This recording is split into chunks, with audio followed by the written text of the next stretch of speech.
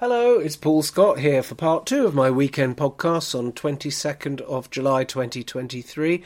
Now, as you probably know, in part 2 I just run through some interesting macro markets stuff that's I've spotted during the week, which I regurgitate and sometimes give an opinion on. So not an expert on economics, I'm just more of a generalist. So firstly, there's some interesting snippets on the supermarkets. And I picked up a lot of this, I think, from Ian King's podcast on Sky, which is very good, his business podcast. Sometimes a bit long-winded, but normally I like to go out and about a fair bit, and I put headphones on. I love listening to podcasts and audiobooks, and Ian King's one is very useful. Lots of interesting snippets in there. So on the supermarkets, Tesco is looking to buy more freeholds, and apparently it already owns 60% of its 4,800 stores. It owns Tesco already owns the freehold of 60% of its stores. I was really surprised at that. So with that asset backing, I might look again at Tesco's shares. I know I did, and I also saw that Sainsbury's acquired 432 million of freeholds, 21 sites, bought them back from the supermarket REIT that it had previously sold them to. So that's quite interesting, isn't it? The supermarkets, those particular Sainsbury's and Tesco's, are now wanting to go back down the freehold property route again. Whereas, of course, you had exactly the opposite with Asda's and Morrison's, which had leveraged buyouts that they're probably now seriously regretting. The interest rates have shot up, are doing the opposite. They're having to do sale and lease back on their properties to try and deal with problem levels of bank debt. So it'd be interesting to see if Asda and Morrison's end up going under, if the debt eventually, the holding company might go under, but obviously the business would continue operating due to excessive debt. And I think leverage buyouts generally looks like the next shoe to fall, isn't it? Is that the right saying? The next domino to fall or whatever. With higher interest rates, highly leveraged property and buyout people we could see failures there, I think. Now, terrible results from Ocado. Again, OCDO. 5 billion market cap. Why? It's never made any money. I think it's an unbelievable, literally unbelievable, the share price of Ocado. And the shares they put out these awful figures, and the shares went up. So I don't know. And I looked at its balance sheet, and basically all of Ocado's cash pile has come from super cheap bonds. So kudos to the FD there, who borrowed a ton of money when it was incredibly cheap at fixed rate. But I think that 2025 could be the crunch date for its liquidity, when those bonds or some of the bonds will need refinancing. Will Ocado ever become a viable business? I can't see any sign of it myself. Okay, so that ticks off 3 lines on the list. Oh, and there was also an interesting report from the CMA, the Competition and Markets Authority. Now, there was a lady on, I think it was on Ian King's podcast again, from the CMA, who I thought was very good, very interesting what she was saying about they've done an investigation to ascertain whether the British UK supermarkets are profiteering.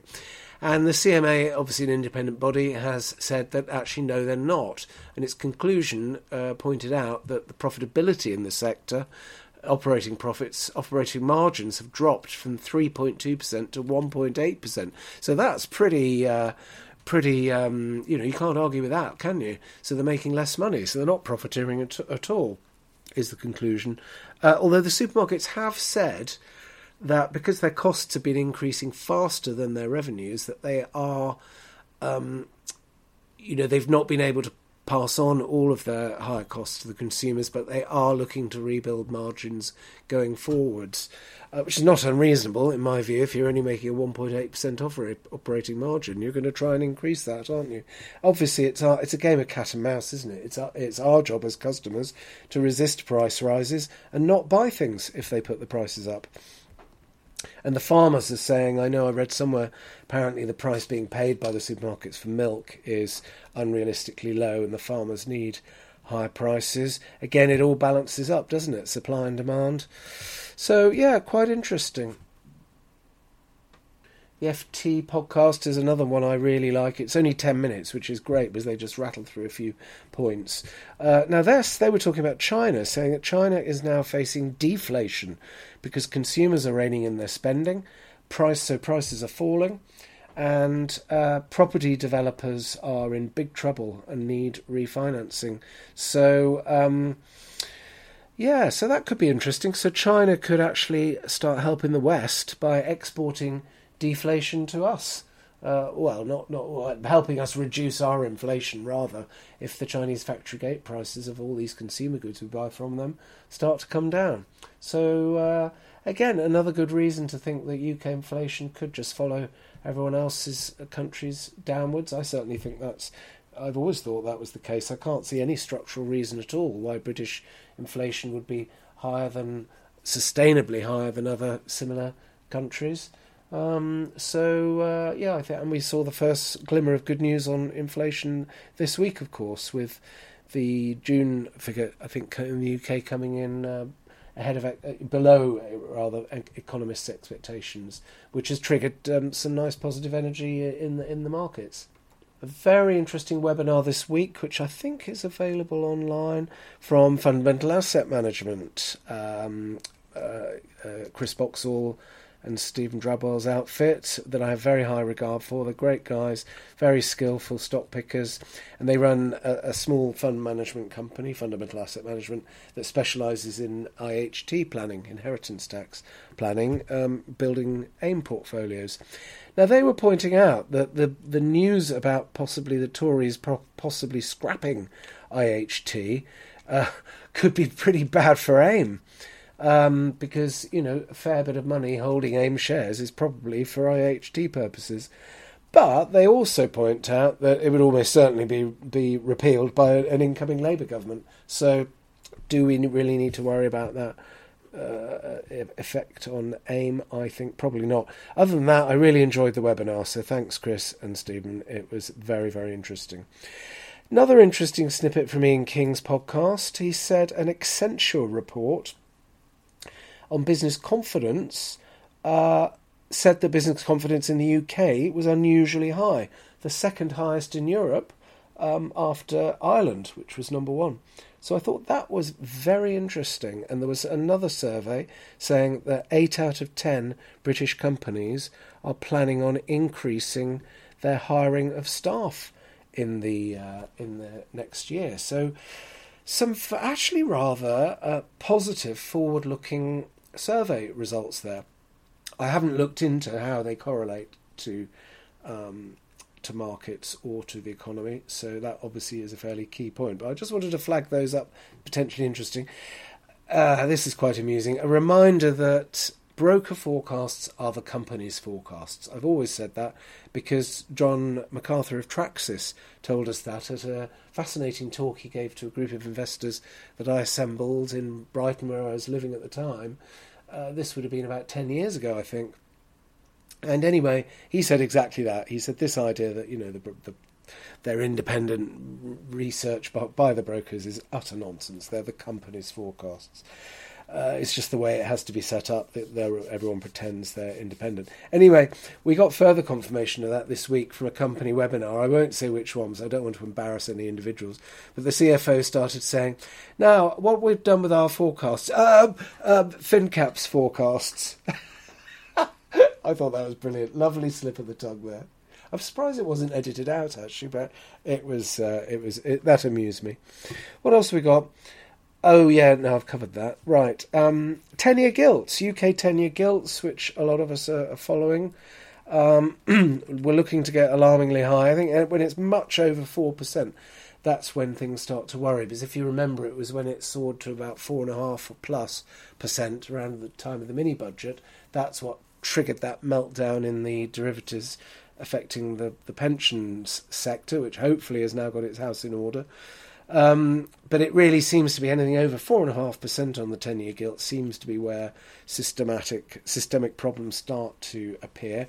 Anyway, and it had gone slightly over 4.5%. Anyway, the inflation read being bad, but not as better than expected this week, has brought down the 10-year gilt to 4.27%. So that's feeling a bit more comfortable, I think. Now, on the UK consumer confidence numbers, this comes from GfK, very widely followed indicator. This is bad news, I'm afraid. The index for July has just come out, and it's down 6 to -30. It had been steadily improving every month. I mean, to put that into perspective, it's only gone back to, I think, where it was 3 months ago.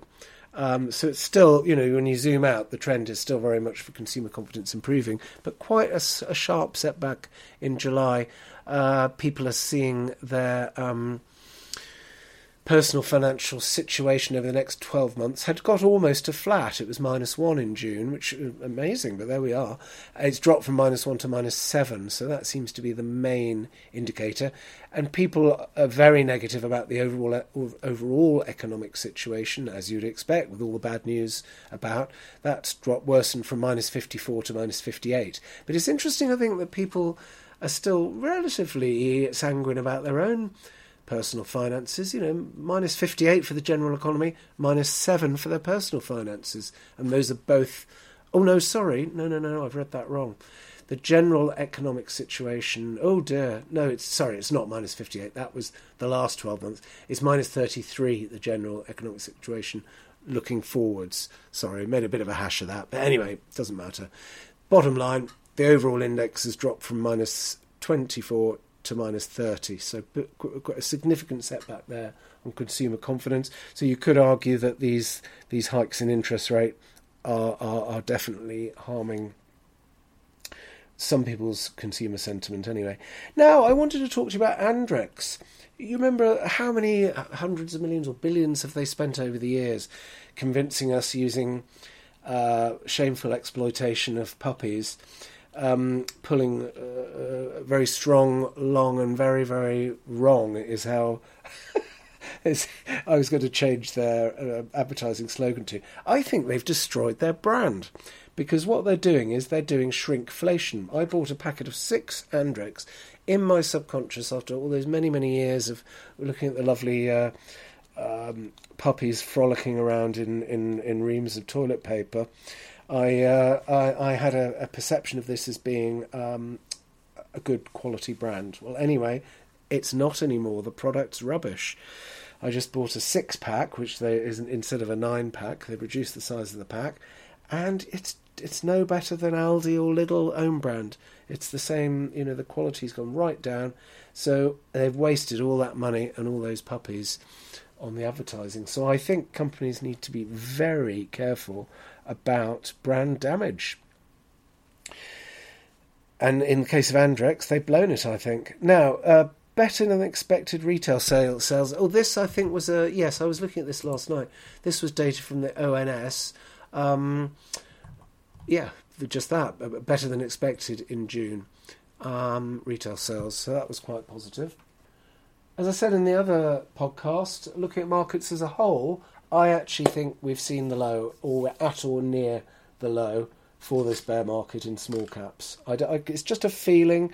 I'm seeing some really strong rebounds in lots of interesting companies. Have you looked at Somero Enterprises, for example? That just put in a blistering rebound.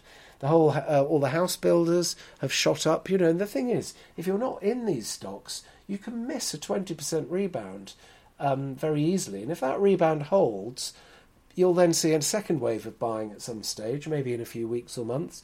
And before you know it, you're sitting on the sidelines in cash. You've missed a 30-35% rally.